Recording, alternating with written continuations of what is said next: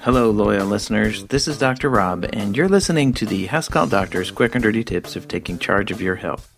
Today's podcast is part 2 of my series on asthma.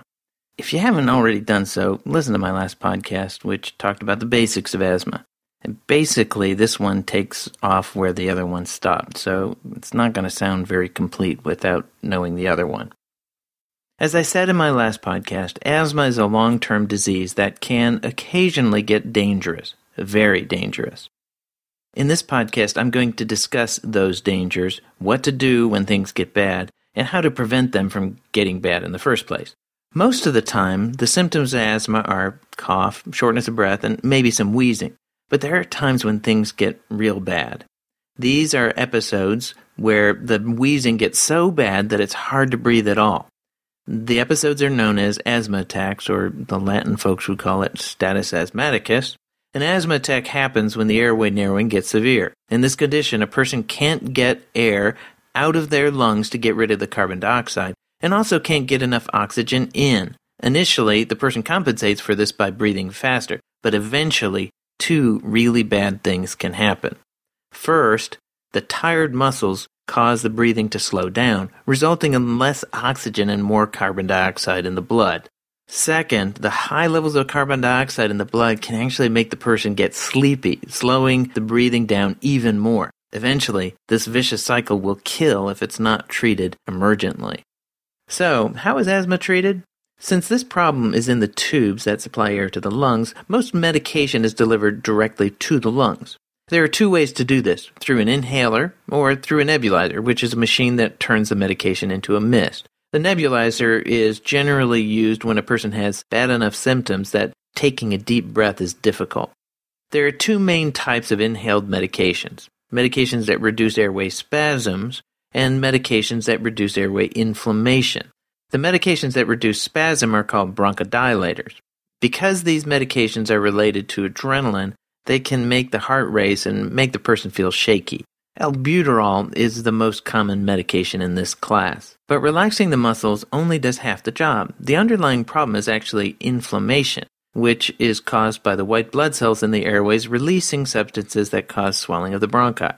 The main medications to use to treat inflammation are steroids. No, I'm not talking about the kind of steroids that make you big and burly. I'm talking about the steroids like cortisone that are given to reduce inflammation. That's just like the cortisone that you put on a skin rash to reduce the redness and swelling, except it's given to the lungs and inhaled. When a person is really sick with asthma, they're given oral or even intravenous steroids to quickly help the asthma. These medications are really strong, but they also have significant side effects, so they should only be given when necessary. Obviously, a person dying from asthma doesn't worry about side effects.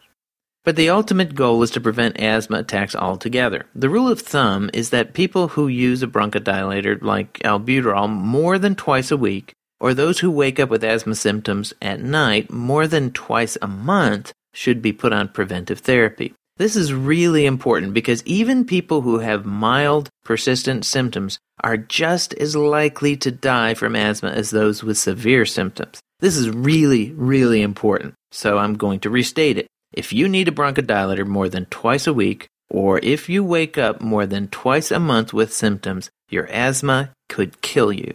Get it treated. Don't ignore it. I'm not joking. Another way to prevent asthma is to avoid triggers. Avoiding triggers should be the first step of prevention. If you have asthma, you should avoid doing the following: smoking cigarettes. If you smoke and have asthma, please stop. Smoking asthmaticus are like that guy who came into my office and said, "Doc, it really hurts me when I hit my hand with this hammer. What should I do?" Stop hitting yourself with a hammer. The next trigger is secondhand smoke. Children of people who smoke are at increased risk of developing asthma and at increased risk of going to the hospital with it. You shouldn't hit your kid with a hammer either. The next triggers are our old pal allergies. For those who have asthma related to allergies, avoiding the allergen, the thing that causes the allergy, is the best strategy. If you're allergic to cats and have asthma, you should probably get rid of Fluffy. Dust mites and molds are common allergens and can be reduced by taking certain measures around the house. Special air filters like HEPA filters can remove pollen from the indoors and reduce asthma symptoms, although when you step outside, you don't have any of that benefit.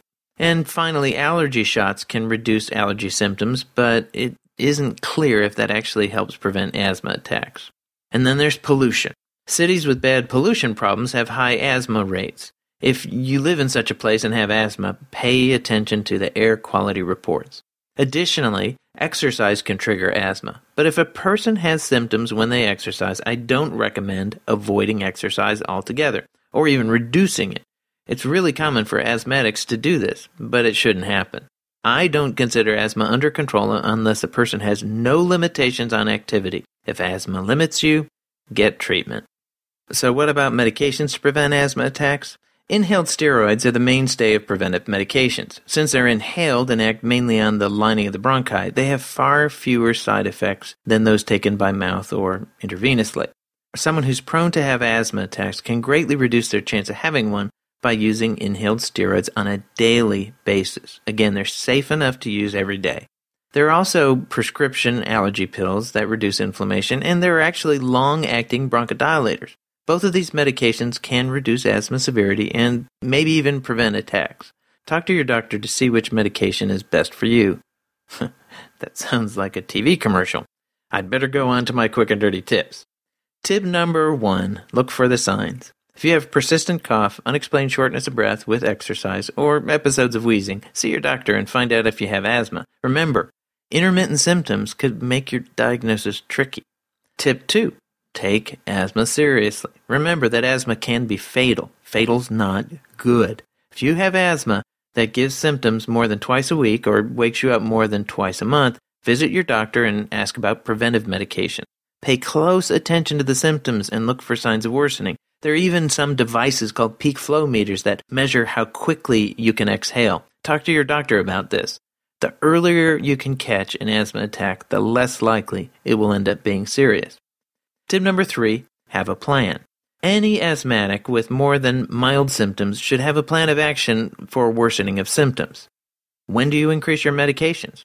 When do you take oral steroids? When do you visit your doctor? When do you go to the hospital? All of these questions should be addressed in an asthma plan.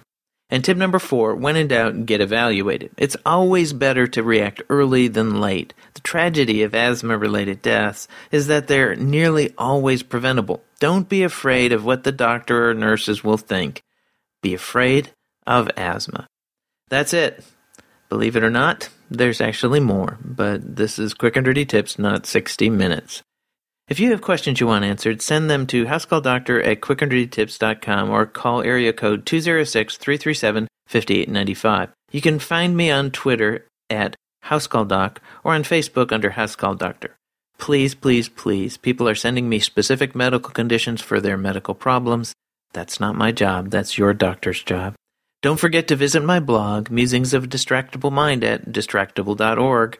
Remember, let me remind you that this podcast is for informational purposes only. My goal is to add to your medical knowledge and translate some of the weird medical stuff you hear so that when you go to your doctor, your visits will be more fruitful. I don't intend to replace your doctor. He or she is the one you should always consult about your own medical condition. Catch you next time. Stay healthy.